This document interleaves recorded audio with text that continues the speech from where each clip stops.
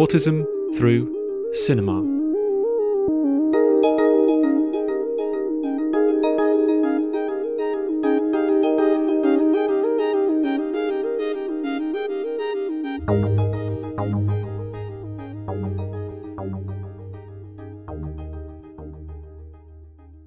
Welcome to the Autism Through Cinema podcast, investigating autistic presence and expression on screen.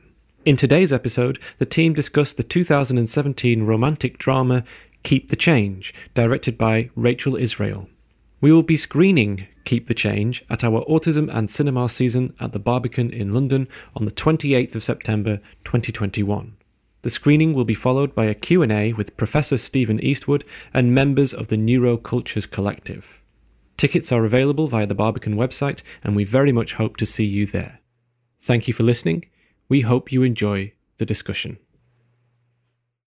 Hello, and welcome to another episode of the Autism Through Cinema podcast. My name is David Hartley. I'm joined today by Janet. Hello. And Alex. Hello. And Georgia. Hi. Hi, everyone. Thanks for coming back again for another recording. Today we are going to be talking about the 2017 romantic comedy Keep the Change, directed by Rachel Israel. This is a really interesting film, particularly interesting because it features a cast with many autistic actors in there, including the two main protagonists, David and Sarah, both of whom are portrayed by autistic actors. So I'll just give you a little bit of an overview about what this film is and what it's about. The main character of Keep the Change is David Cohen, who is a sort of aspiring filmmaker. He's a young man, and he has been enrolled into a kind of a sort of social program at his local Jewish community center in New York. And he sort of feels as if he doesn't really belong there. And this social program features multiple neurodivergent people, although it never really explicitly says exactly what, but it's clear that they're all neurodivergent. And whilst there, he sort of reluctantly gets involved with various activities that are happening, and he becomes kind of entangled with a young woman called Sarah, who he is sort of assigned to do a kind of homework assignment with, and gradually a romantic relationship evolves between himself and Sarah, and the rest of the film really is about the kind of trials and tribulations of them navigating this new whirlwind romance that they've got themselves into. The film also features David's parents, his mother Carrie, and his father Lenny.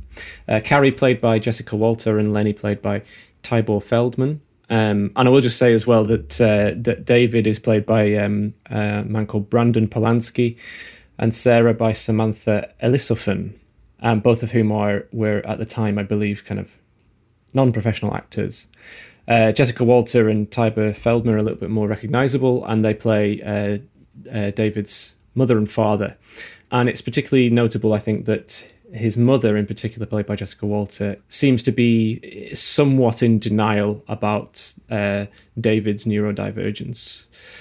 And the intention is, I believe, that he is supposed to attend this social program for a period of time because he's been sort of mandated to go to it by a judge, at which point when he passes through the social program, he is intending to move on, and I think the intention is to move to Florida. And the other thing to say is that David is an aspiring filmmaker, and so he's a kind of a creative, and there is a little moment halfway through the film which I thought was interesting, where we get to see a little film that he's made. And yes, the most interesting thing potentially about this film, I think the one thing that's going to dominate our discussion, is that there are a lot of non-professional autistic actors in this film, and that Rachel Israel purposely cast autistic actors to play these various roles, and also that she based the story of this film on the actual real life of Brandon Polanski. So Brandon Polanski, who plays David, was a friend of Rachel Israel, the director, and he is autistic, and he had he developed a relationship in real life, and Rachel Israel decided that she wanted to dramatize this and turn it into the romantic comedy, and that's where the kind of intention began. And as soon as she decided that she wanted to cast her actual friend Brandon in the lead role, apparently everything else sort of led on from there. So that's Keep the Change, and I'm very interested to hear what other people made of this film. I think there's a lot to discuss, so I will open up the floor. What were people's reactions to watching a predominantly autistic cast in a film like this? Yeah, well, I mean, it's quite refreshing, isn't it? You're relieved of all that tension where you have a neurotypical actor sort of, putting it on and the offence and insensitivities that come with that. So it's very refreshing. And then I guess for me, I was quite, in the first maybe 20 minutes, I was thinking about to what degree are they sort of, the actors sort of performing their own experiences, how biographical this might be, which is maybe much more relevant for the David character, Brandon's, sort of based on Brandon's life. But then I totally forgot about it, and I just enjoyed it as this great romantic comedy. I did really enjoy the film. I think I guess we have to be not worry too much about spoilers, because we're going to have to assume that people have seen the film in order to really engage with this podcast. But the ending in particular really hit me in the chest. My partner too, we sat down to watch it as well, and we were just sitting there crying in the credits. It was great, just because it was so touching, really.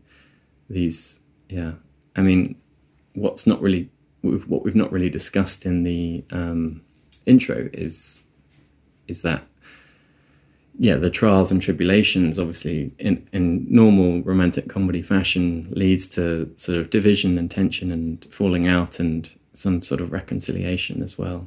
And that sort of closing moment when we realise the title of the film has contained within it this reveal that so Brandon's character is quite flashy with money. His parents are obviously well off, and they provide him enough financial freedom for him to sort of get cabs around town, and he's always saying, "I'll keep the change," and hand over the cash. And it's like a sort of it's a sort of symbol of decadence, really, and it seems like it's a signifier of, like, look at my sort of flashiness. He even comments on it when he's taking Sarah out on a date.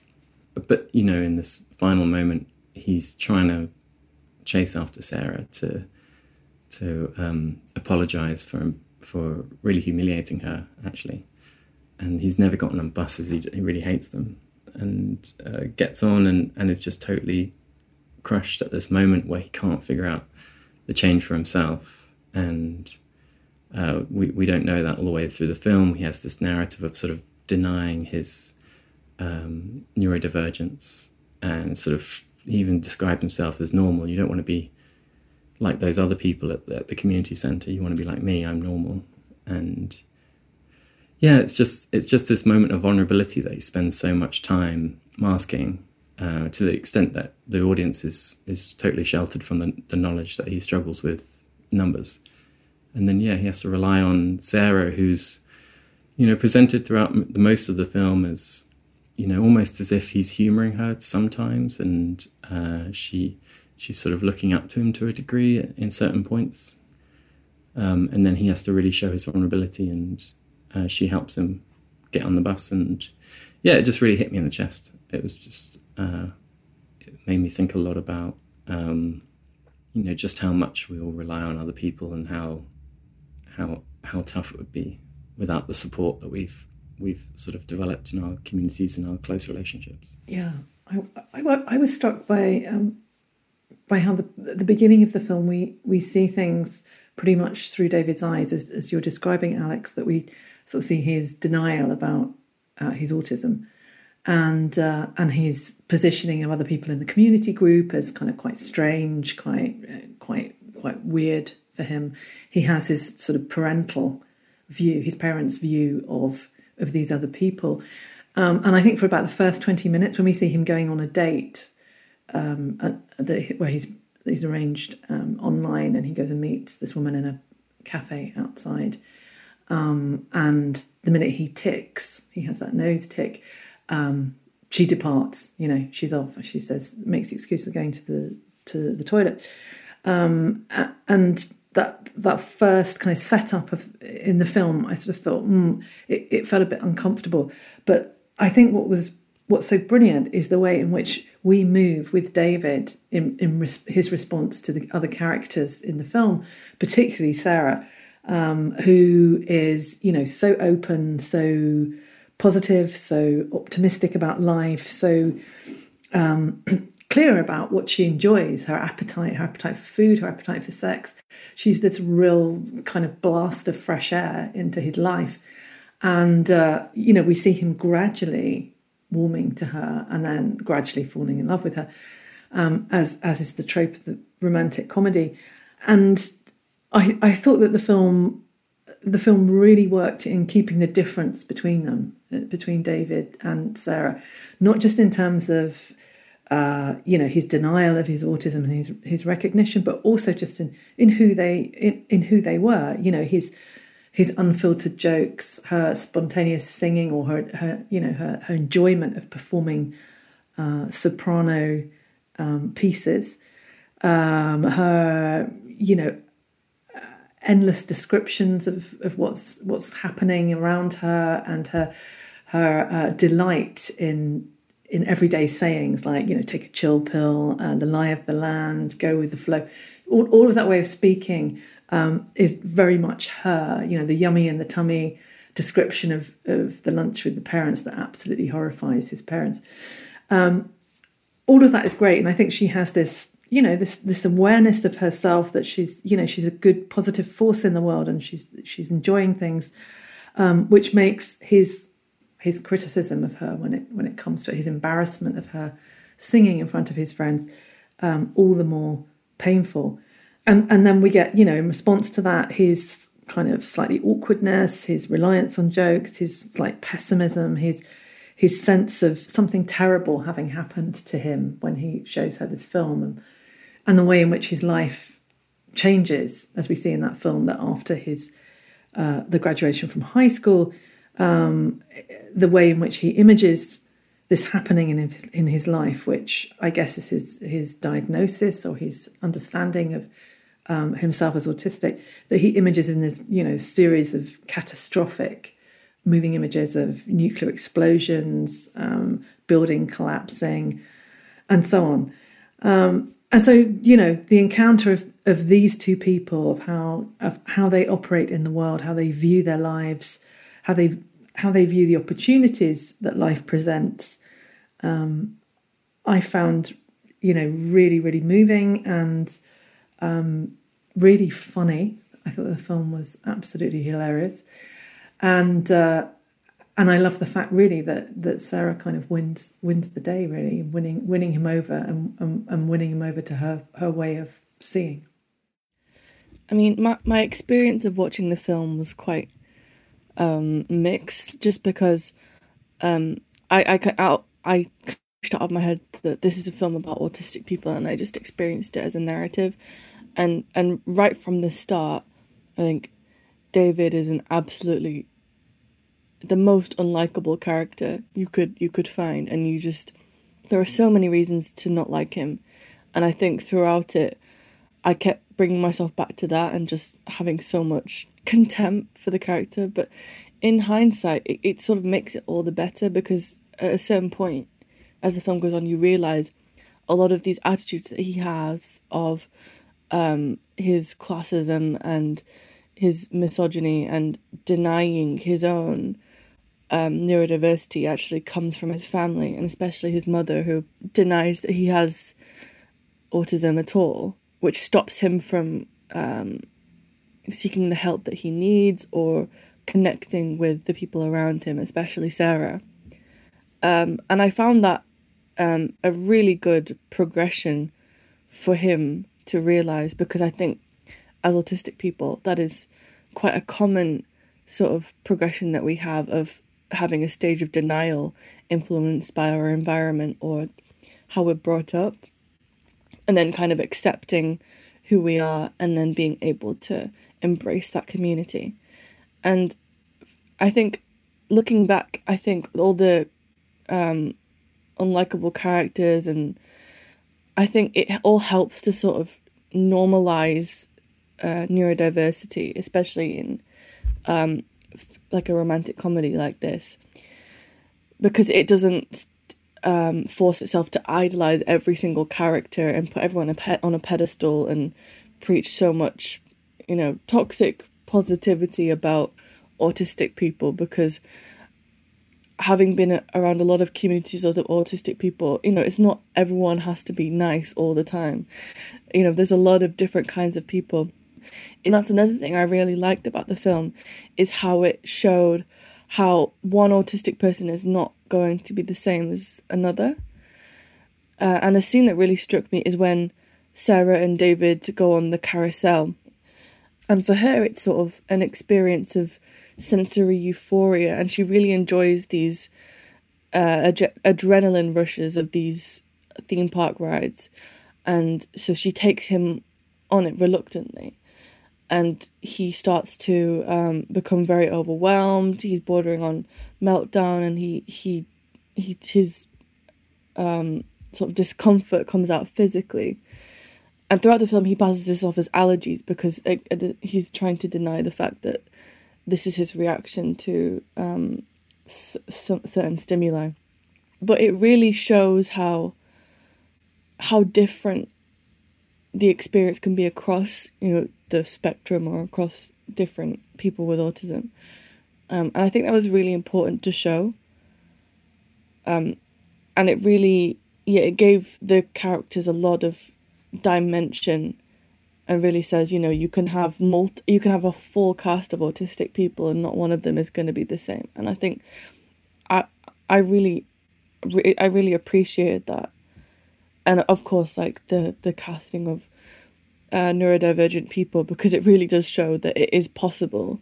You don't have to make so many excuses about the production environment and things like that. You can make it a safe and manageable environment for autistic people or autistic actors, because there are a lot of autistic actors who just don't get opportunities like this. So I think while watching the film, there was things that I didn't enjoy just because of the content of the film, but looking at it from a representation point of view, I think it's a very I think it does a lot of good, and it shows a lot of different films that this is something that you can do and you don't have to avoid it. We were talking about this, Georgia, you mentioned the scene on the carousel, and it was one of the more tense scenes from the film, as was the sort of bus scene that I mentioned earlier. But I mean, the other sort of flagship tension moment was when they're at a sort of dinner party type situation with David's famous cousin, or the actor cousin, and Sarah sings, and David senses that it's sort of maybe inappropriate in that moment, and he shuts her down. All of these most dramatic and sort of divisive moments within the film take place under the sort of gaze of neurotypical supporting characters, either sort of extras or sort of secondary characters. And I thought that was very interesting sort of dynamic, the idea that some of the most tense moments are when the characters aren't sort of among their peers and in an accepting environment, but sort of having to conduct themselves in front of this neurotypical gaze, and how affecting that can be, how pressurizing that is. And I thought that was something that made me think about just the sheer power of those young girls on the carousel looking back at Dave, and sort of and I've certainly seen it in the real world, in sort of physical reality, this sort of power of onlookers, and how that can make you feel, or make other people feel, very self-conscious. And I think it's it's maybe a message to sort of to take away just how. I think I've made my point. Yeah, I would totally agree with that. And actually, while I was really in that scene where David sort of tells Sarah to stop singing because he's in front of his cousin who he sort of idolizes, and his cousin's friends who are all these very kind of swanky, beautiful kind of young couples. I was at that point obviously very disappointed at David, and it was quite a devastating scene. And I actually thought that Samantha Ellis-Sophan's acting at that point was particularly good. I mean, she just looked so completely crestfallen and so damaged by that moment. I just thought that was a really powerful piece of acting and a powerful moment. But it also made me really angry towards those neurotypicals, and it made me think about that that sort of process that sometimes that neurotypical people do in a situation like that, where they kind of just sort of sit quietly, make those kinds of like slightly awkward faces at each other, roll their eyes, and don't really address what's happening or intervene or help. They just sort of let the sort of negative situation unfold and sort of stay back from it. And I thought, that was a really sort of nice reflection upon how neurotypicals of this kind don't know how to really kind of incorporate neurodivergent people within their sphere. And this guy Matt Cohen, who's David Cohen's cousin, who's the famous actor, he's being really nice to David and sort of to Sarah and bringing them over to sit down. But then as soon as Sarah's singing starts, they don't make a sort of point of really supporting her or really encouraging that to happen. And then eventually they all sort of drift away as well. They all start going down to the beach and away from her and leave her alone. And she's on her own. And I thought that was really heartbreaking, actually, to see that happening, and a real indictment upon how in situations like this, there's just like kind of no place for neurodivergence amongst a lot of neurotypical people. And it's a really sad thing to see. But yeah, I mean, I agree with a lot of what everyone's been saying. My own experience of this film was, at the beginning I was the same, George. I really didn't like David at all. I thought he was annoying, and I thought he was very self-important and snobby and just not just an unpleasant guy. But that does help you to get round to feeling like he's been won over, and it sort of emphasizes the vulnerability in that final scene as well, on the bus. So it did win me round, certainly. But as soon as Sarah comes into it started winning me round, because she was just an absolutely luminous character. I thought she was just wonderful. She was a lot of fun to watch, very well performed, and just a complete joy on the screen all the time. And I thought that the film really, really turned by that point.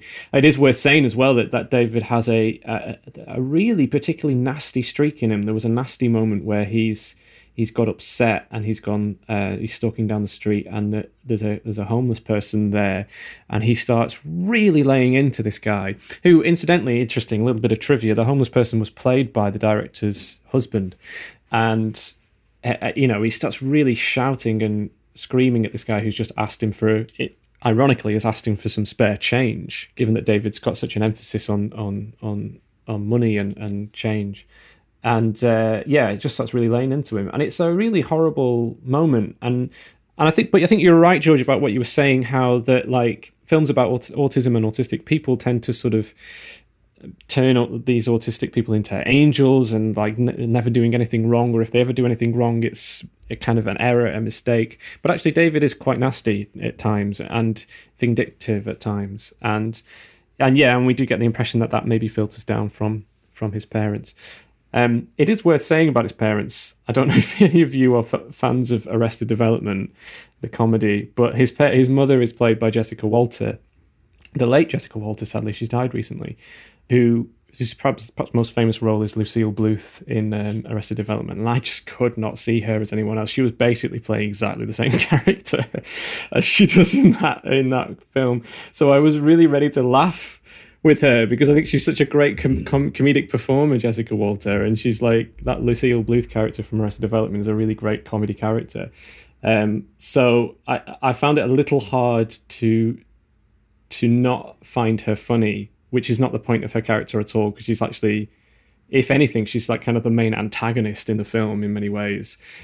She's the one that doesn't let David have any have the freedom that he wants, or she's sort of denying his autism all the time. And I just kept imagining her talking to Buster in Arrested Development, so I couldn't keep a straight face with that. But then the only other scene I wanted to sort of note as another scene that I thought had a little element of tension in it is when she meets the parents and they have that kind of slightly awkward dinner with them, where they're eating the soup and they're slurping the soup while she's talking about how, well, she's very hyperverbal and she talks a lot, and she makes that slight faux pas when she talks about sexual intercourse and the fact that they've slept together, and both of the parents have just got this look of shock and horror on their face because they've clearly never really thought of their son as a kind of sexual person, nor do they necessarily think of this woman Sarah as a sexual person necessarily. And that was one of the other great strengths of this film, that it really shows the not only love but also the sexual element of autistic lives, which is something that is still considered quite a taboo, and still something that is not properly considered, or there is this assumption that autistic people are asexual or are not involved in any kind of sexual activity. And yet in this film it's sort of handled in a gentle way, but there is a real emphasis on the fact that these people are sexual. They make dirty jokes. There is a kind of sex scene at the halfway point between Sarah and David, and I thought that was really important and really welcome and refreshing to see that portrayal as well. I thought that sex scene was quite extraordinary. Actually, I thought it was really interestingly shot, and in the way that you could see the negotiation between Sarah and David with what was happening, that she's leading him and telling him what she likes, and we can also see his apprehension. I think there's something also, I agree with what you said about seeing autistic characters as sexual. And I think that we have that with Sarah a lot, and we have this stuff about appetite, her sexual appetite for food, and David's sort of holding back from that. But she's also perceptive, and she has this awareness. She can read him. She reads his difficulty. She understands him and moves towards him in ways that are very caring. And I'm thinking about when he turns up at her apartment, and he's had that awful conversation with his mother about Florida, and she just strokes his face. She goes towards him and strokes his face and holds him, and she doesn't know what's happened. We assume, but she can take care of him. She can read him. She understands him. And whereas what David tends to relay is, his understanding of the neurotypical world, as we've said already, that he understands that's what he brings to their encounter. And I think it's that those differences between us that we see David's shift in that he brings less of that neurotypical judgment and inhibition towards the end of the film. The film is really about the arc of his development away from that neurotypical, prohibiting, judgmental gaze towards her much more open invitation to life, to enjoy life, to engage fully. So I thought the film also set up some questions about belonging and what it's okay to belong to, and what it isn't, who wants to belong to what group. And I thought that operated around Jewishness. There's David tries to present Sarah in positive light by saying, and she's not just a girl from some crazy house, she's Jewish, you'll like that. And there's quite a lot about Jewishness in the film. Also, the stuff about class that is less kind of obviously flagged, but it's there. In I think Alex was already mentioning there's the way in which David travels around town in a car with a driver, and in contrast, Sarah's much more working class background. For which she is not apologetic. And there's that great moment. I laughed out loud when she introduces her grandmother, and as her grandmother walks off, having offered him a cocktail, and she says, "Oh, that's my grandmother. She's an alcoholic." She's got perfect comic timing, I think, that actor. It was a really, really funny scene. But she's not apologetic for the things that she belongs to the community of the Divergent community in which she is a performer. Her class background, her Jewishness, whereas David feels very much more kind of, part of that hung up, tight-lipped sense of having to belong to certain things, certain groups that are not necessarily positive associations, but positions from which, you might judge from quite a superior point of view. Worth noting as well, it's also really nice to see that there is a focus on a neurodivergent community here. There's a friendship group effectively that emerges out of the sort of social program that so that it doesn't just become this little thing that they all have to go to every time. And there are some scenes where. Because you did get quite a few scenes of the social program where there is a person, I believe the character's name is Karen, potentially, I'm not quite sure, but there's a person who's sort of leading the group and is giving them activities to do and homework to do, and it feels like it's almost like a classroom setting in some ways. But then later in the film you get that sort of fades and disappears, and it becomes replaced by an actual community of friendship group of these people who all, at one point you see them all gathered in an apartment for Show Tunes Friday, where they're all like sort of sharing their favourite show tunes from various places. In another scene, which is actually really interestingly complexly tense in many ways, because there's a kind of little reveal in that scene that Sarah, in fact, already has a boyfriend, and we didn't know this at this point. That she's actually already the girlfriend of another member of this group. The kind of guy who's always a kind of DJ who seems to be playing music everywhere, and so there's kind of an element of tension that's introduced into that moment, which is interesting because it also shows that there are complexities within a community like that, as there would be with any kind of friendship group. And then also later you see one of the main figures within this group who has written a play and is putting a play on, and there are scenes in that group where they're kind of all together and rehearsing, and Sarah is kind of a key part of that performance as well, because she's singing as part of it. I don't really got a sort of wise point to say about this, but only to say that it was nice that there was so much emphasis placed upon a neurodivergent community that doesn't always have to have a neurotypical person present in order to be an anchor, and that it actually can survive upon its own strengths. And I think later we also have a scene where they're towards the end where their kind of relationship is toasted by this group, and they're sort of talking about true love and that kind of thing.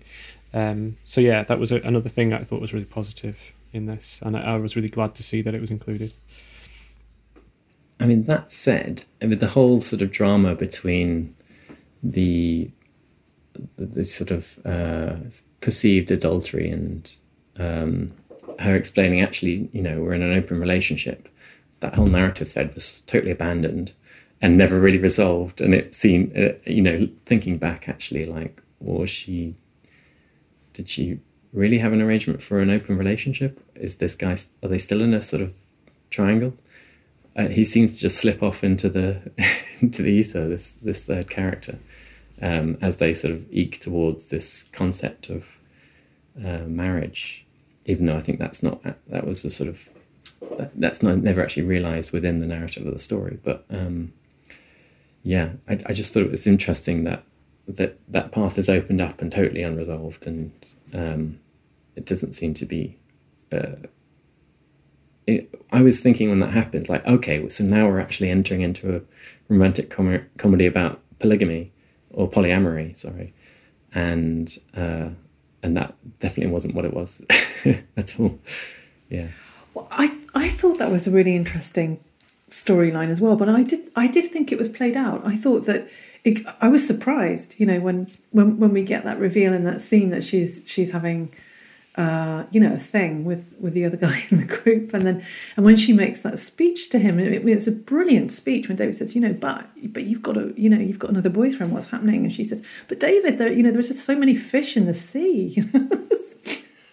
It's so funny, and it's so true, and of course there are so many, many people in the world, if one opens oneself up to it. It's just I thought that was a brilliant moment, but I thought that there was a shift there where she understood that would hurt him, that would cause him a degree of pain, and it wouldn't be possible to be with him, and so she moves in his direction with that, and she's no longer going to have those relationships, where it sort of sets up a movement that we see repeated later when he realises, after the awful scene where in front of his cousin, where he pulls her down for singing, and he really hurts her. So I thought there was some parallel in the film about recognising when we overtread, when we cross the line with someone, when we're getting to know them, and we suddenly realise that we've committed some kind of error and caused pain, albeit quite unwittingly. I think this idea of David being a highly unlikable character at the start is quite interesting. He makes some pretty racist, misogynistic jokes, and it's sort of like, well, am I meant to sit here and think, oh, it's okay if he does it? That seems like a very patronising situation to sort of project outwards. So really, we should be judging this character on his behaviour and what he says. So I think we really are meant to think of him as a nasty man at the beginning. But I think the film does quite well of sort of opening up the motives for some of this behaviour. We see very clearly that as soon as this sort of dreadful scene where he humiliates Sarah concludes, he's immediately jumping in with a joke, and it's clear it's this sort of mechanism he's developed to sort of fill the void and deal with silence and not knowing what to say. Go back to a joke, and also we talked about his abuse of a homeless man on the street, and I thought it was quite clear that was tied to the sort of internalized narrative from the parents of like, what's going to happen to you when we're gone, and it seems, and he's very open at the beginning about his sort of phobia of homelessness, and it's sort of presented at a point as just disgust, like, oh, you can't deal with this, but I thought it was quite clear that it was really one of his terrors, one of the things that haunts him, the idea that he could easily end up in this situation without the support he's currently receiving. And maybe those are some of the things that, along with his relationship with Sarah, that sort of help us see him as his flaws as being sort of not justified, but certainly explained as the narrative develops. I thought it was really significant how a lot of the conflict in the film and the problems were not caused by, well, apart from the mother, but wasn't really caused by by neurotypical people and their misunderstandings of neurodivergence and the sort of violence that we see from them in a lot of films featuring autistic characters, where it's the innocent, autistic person versus the violent neurotypical, which is a reality, but I think what the film covers really well is the sort of internalized ableism, or the internalized hatred that David has for himself, and then in turn his community and the people around him. Because I think that's a very real thing.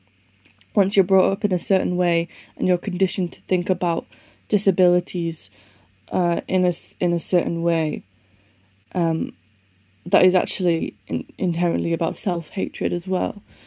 That can be your main obstacle. And the great thing about Sarah is that she sees everything as sort of an open door, when a lot of the time autistic people are sort of brought up to think that a lot of doors are closed off. I mean, I certainly have, because there's a lot of things that I can't do or that I can't experience because it's too much for me. But actually Sarah sees that as other opportunities that are open for her, and then for that reason she lives life very to the fullest. And in the opposite way, David is very closed off, because he doesn't see those doors as open because of his own, because of holding himself back in that way. So I think it's really important that it showed that a lot of that doesn't always come from directly from neurotypical people. Obviously, in this case, it's indirectly from his neurotypical or supposedly neurotypical family, which in the broader sense is how that works. But nothing is caused by, like someone on the street saying, "Hey, you're autistic," or "Why are you being like that?" So yeah, it was nice to see that kind of develop within them, because that is a lot of the time that is the kind of struggle that I have.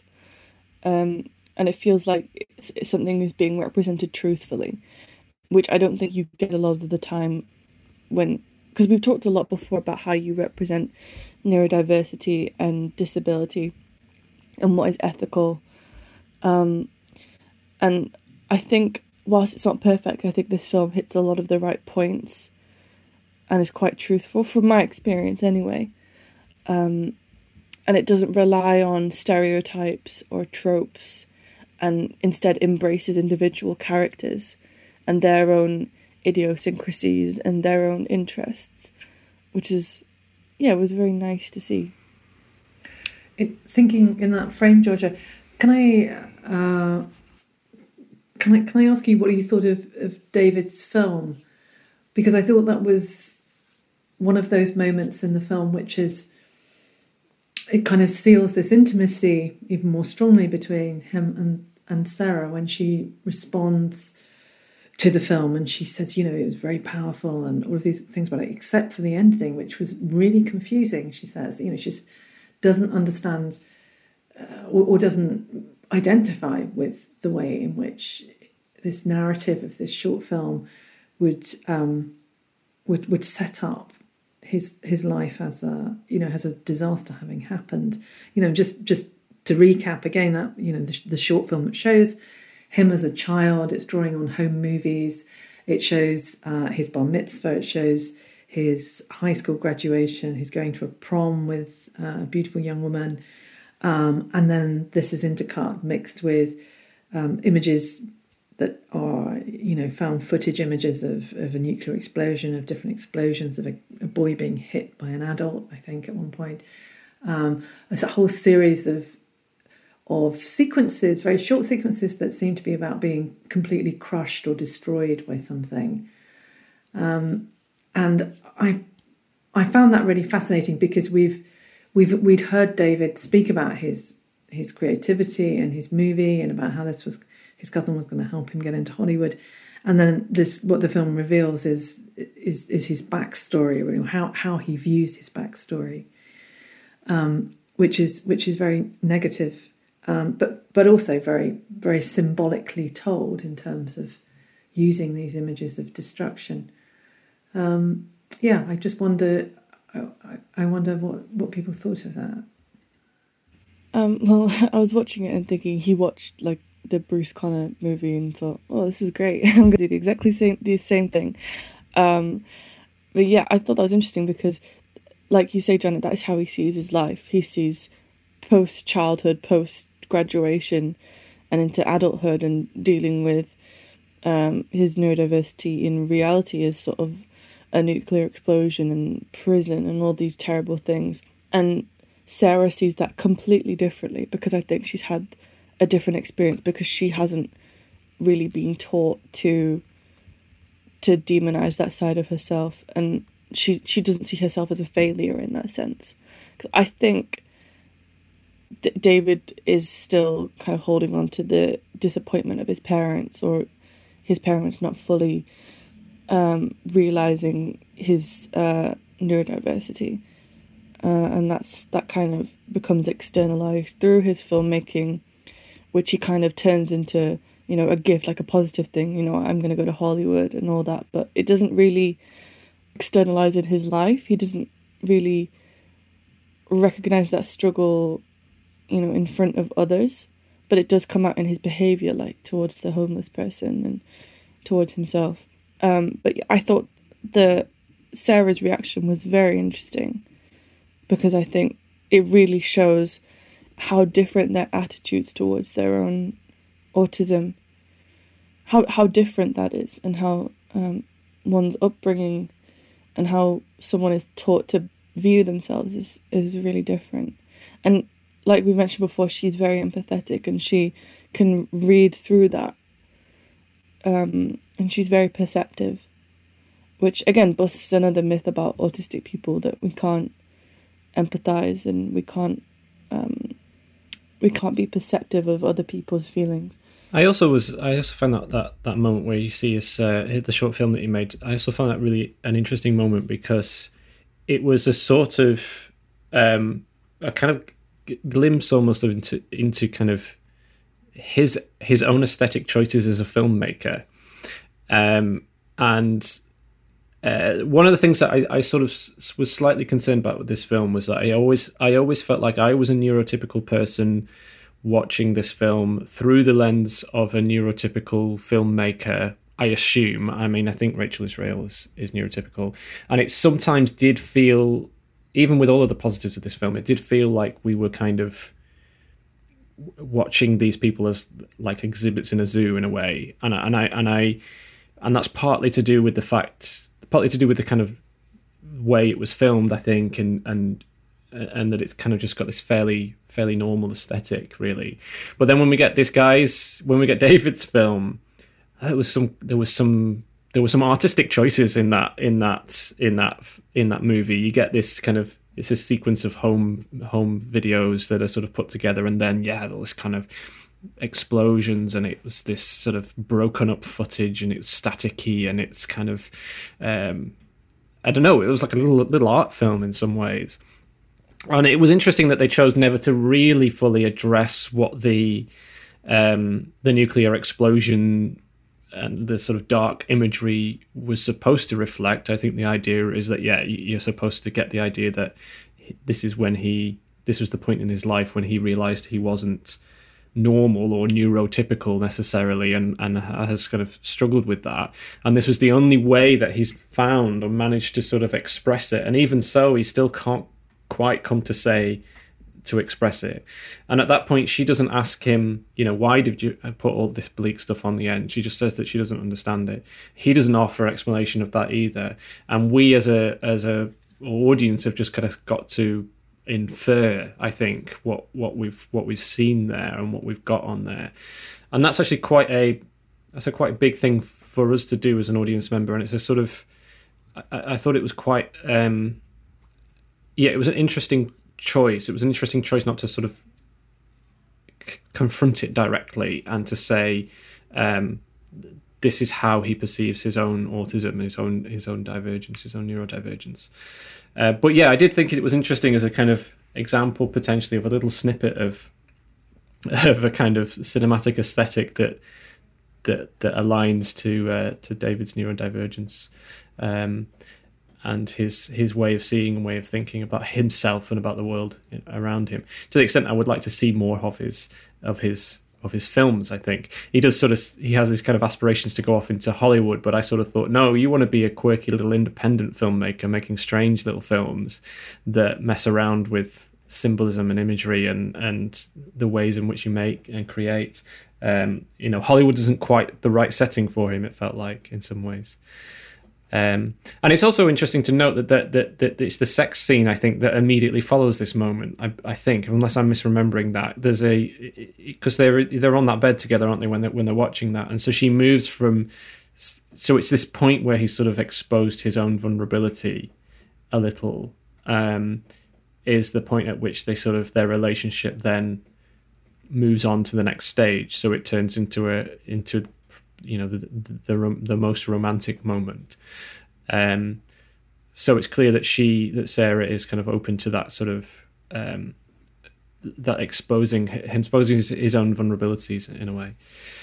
It's also interesting to note as well. One of the things I wanted to mention was the fact that she defines herself as having an LD, as having a learning difficulty, a learning disability, which again I thought was quite important as another thing that doesn't tend to feature very much within Hollywood narratives or necessarily within narratives about autism. Generally, you don't tend to get films that are about autistic people who also have learning disabilities. And what's really refreshing and nice about the character of Sarah in this regard is that she knows that she has learning difficulties. She doesn't seem to let that get her down or let that get her make her feel oppressed. She sort of knows her own limitations. She knows that she doesn't necessarily understand certain things.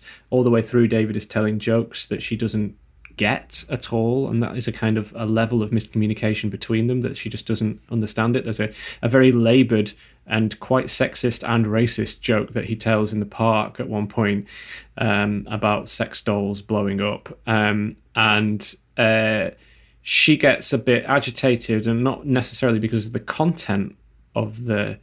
Oh no, she does. She does actually sort of recognise the content, because she does say, this sounds like it's quite racist and offensive, and he says, well, it's about to get even more racist and offensive, and it does. And she's kind of visibly quite uncomfortable about that element, but she's also quite uncomfortable about that element that she doesn't quite understand the joke either, and doesn't understand where the humour is. But instead of like retreating into herself at that point, she sort of says, you need to explain to me some of these jokes so that I can understand them. I want to understand your humor. I want to understand your jokes, but I have a learning difficulty and I don't always understand them. I don't always get them. So please explain them to me. And she's saying things like, maybe I should wait for when there's a gap, and then I can sort of come in and say, I don't understand what this means. And I thought it was really good because, the learning difficulties and learning disabilities are rarely so like kind of honestly shown, and are often, again, much like autism, is kind of wrapped up in various stereotypes and cliches. But here we have somebody who does have learning difficulties, who actually acknowledges and embraces those, and doesn't have, it isn't a kind of albatross around their neck. It's a part of who they are, and she seems particularly content about that. And again, I thought that was really useful, and it's particularly useful then when she, as you say, Janet, she's a very perceptive character, and of course when we then get to that ending, that moment where he's really struggling to count the change in the bus, and she comes over and helps him. And again, another really great demonstration of like, you can put these labels of autism or of learning difficulties, learning disabilities upon people, but that's not that doesn't give universal difficulties across the board about everything. She's perfectly capable of getting on buses and traveling on buses, and she enjoys doing that, and she's perfectly capable of going over and helping him figure out the maths of the change with his money. And it just shows, it was a really neat way of showing the kind of divergence and the sort of web of difference that comes through those kinds of labels that are applied to people.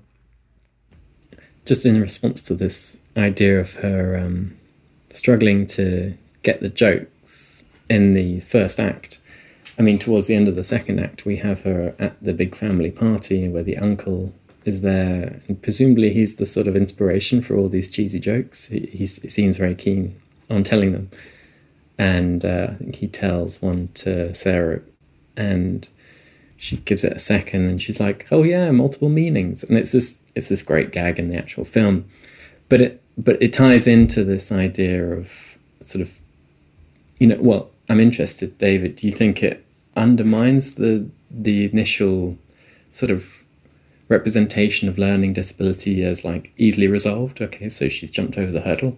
Or is it just a sort of a realistic and, you know, honourable representation of someone who has not as much advantages as other people, but sticks to a task and basically gets her head around it gradually?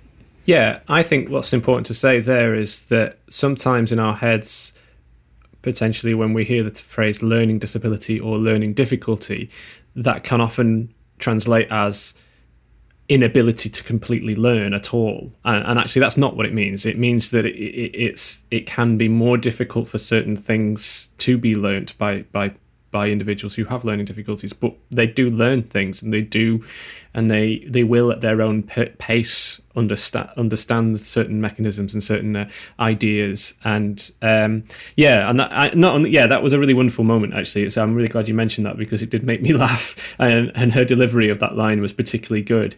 Multiple meanings, and it's like, yeah, you're right, and it's great. And you know, she's clearly got such joy and energy at that point as well, for having sort of clocked it and understood it.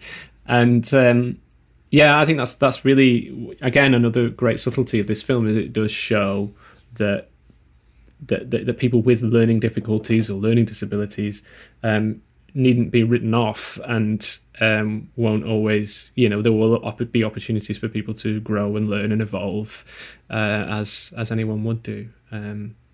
So yeah, and it did remind me a little, like, I occasionally mention my sister on this podcast, who is autistic with learning difficulties, and you know, there have been occasions in the past where we've been sort of surprised by little jokes that she's told, or jokes that she's got ununderstood that we didn't previously think that she would have done. It does happen. You know, the connections are made, and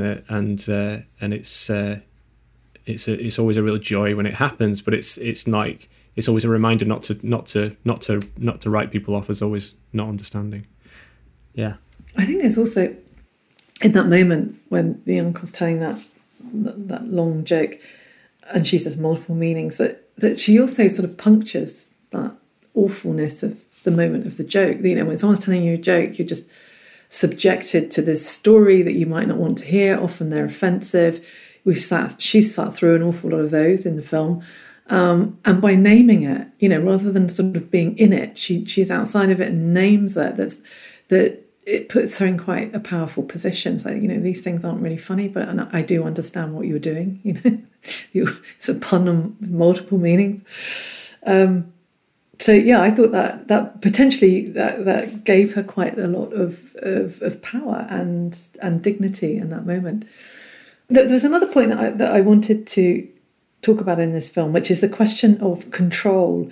And this was one of the disturbing things that the film raises, which was the way in which the parents' support, in inverted commas, and so-called care of their son manifests at times as extreme control. He's a grown man, he's an adult, and yet they challenge his ability to make decisions about his relationships, whether he's allowed to have a sexual relationship, whether he's allowed to have a relationship with this particular woman, whether he's allowed to bring her to Florida when they're going to Florida. I found that really quite disturbing, and a very interesting point that, you know, he has all of this, material wealth and purported care that frames his life. Whereas we see Sarah, you know, getting on the bus, she has an alcoholic grandma and so on. Her life is much less supported by people around her and with those sorts of material resources. And yet, you know, she's much freer for it. So there's a way in which the film sort of upends that sense of, you know, wealth bringing you lots of entitlement and good things. Actually, it's the way in which wealth can manifest as control, which I think is a very broad point to make. You know, there are many situations in which women are controlled by male wealth, for example, many ways in which wealth manifests as control. And I thought this film was really interesting in that.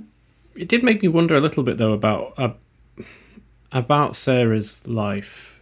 And although it's quite sort of amusing, and at that moment where you sort of meet her grandma and she says she's an alcoholic, you know, that's sort of a moment that's kind of played for laughs in a way. But then the sort of other way of thinking about that is there difficulties there? Is this her only, you know, because she is still quite a vulnerable person, is Sarah, and she's autistic with learning difficulties. She does have this support network of the support group, but is her alcoholic grandmother the only person that is that her, the person who is kind of her, I don't want to say carer, but the sort of person who's responsible for her, and that's a difficulty. And I didn't think that they ever addressed that really. And to a certain extent, although I really loved her character, I sort of did wonder if Sarah was sort of drawn as a little bit of a kind of fairy tale figure, whose background you don't really get to see, who's you know, almost impossibly free in a way. And when they were talking about, I don't know, it's complicated to talk about this. It's difficult because you're right. There is a narrative of control there, and there is a kind of question mark over that. And David's parents are particularly his mother is very controlling. And when he's talking about going to Florida and taking Sarah with him, I worried about the fact that if that was to become a reality, would that take Sarah away from her support network and from her from where she feels happy and comfortable. She does say at one point that she's lived in New York all her life, and if he was suddenly to upend her and take her to Florida, and she doesn't actually have any, and it's just the two of them, and they don't really have any kind of, well, it's maybe not even just the two of them, it's the two of them and David's parents who continue to be toxic all the way through and never really get resolved into any kind of acceptance of Sarah. Is that going to be problematic? Is that going to be difficult? Is that are we being presented with a bit of a fairy tale version of it there? I don't know, because I do, as much as I really like Sarah and think she's wonderful, and it's great to see that she's so independent and free and is able to go out and wander, you know, and take buses and go to various places wherever she wants to. She still could be a vulnerable person and would still need sort of a kind of network of support looking after her. I don't know, it's a tricky question, and it's a question that the film never really quite seems to address or find a solution to. Yeah, the film confronts lots of important issues around agency and rights, and particularly in terms of like depicting sex between two neurodivergent characters, was like, felt quite radical at some points. But then, these humor is sometimes slipped in to undermine the authenticity or also the weight of those situations. I thought it was particularly stood out to me when they play the joke of oversharing about their sex life in public twice, once in front of the parents at the dinner table, once in front of the cousin and his friends on the deck or the patio or whatever. And the second time, the conversation quite quickly moves on to contraception. And they set up this joke where Sarah misunderstands the meaning of condom and thinks they're referring to condominium. And I just thought that was such an unusual joke to undermine an opportunity where they could say, yes, we were able to act responsibly and use contraception. Instead, it sort of veered off into this like sort of radical expansion of irresponsibility where you don't even know what a condom is. And so I thought that was a really strange choice in the script, and almost a bit disappointing that these characters weren't able to explain that they were able to have consensual sex and know what they were doing and act responsibly. Yeah, sure. I mean, I think I'm glad, Alex, you said that. I thought that was a really interesting point. Yeah. I mean, that was absolutely in my mind. I was thinking about consent and about how Sarah's an interesting character in that respect. That she's, yes, she's vulnerable, but do we see vulnerability as something that needs protecting, and that protection can go into control? It's just really interesting, all of that. Yeah, and that you're right. I hadn't really thought about the condominium joke as undermining of her agency. That, yeah, interesting. I mean, maybe it's a testament to the film that you forget so often that it's scripted. Yeah, and you think about these characters as if they're playing themselves, but it's all written by someone else. It's true. Yeah. Well, we have been talking for over an hour now about this lovely film, so maybe we should wrap things up there and bring a close to this episode. So, that was our discussion on Rachel Israel's film Keep the Change. So thank you very much for listening, and also thank you to Janet, to Alex and Georgia for your comments and your thoughts on this film. We'll be back again in a couple of weeks' time with another film to look at. But in the meantime, goodbye. You have been listening to the Autism Through Cinema podcast, hosted by Georgia Bradburn, John James Laidlow, Alex Whittleson, Janet Harbord, and David Hartley. Big thanks to Leverett Jakes for editing this episode. Our theme song is Waterfall by Meter under a Creative Commons attribution from Null Teal Records. The Autism Through Cinema podcast is brought to you by the Autism Through Cinema project, based at Queen Mary, University of London, and funded by the Wellcome Trust. For more on the project, please visit autism-through-cinema.org.uk and follow us on Twitter @AutismCinema. If you have any feedback, comments, questions, or musings, please send them to us at cinemaautism@gmail.com. We'll be back again in 2 weeks' time with another slice of neurodivergent cinematics. Bye for now.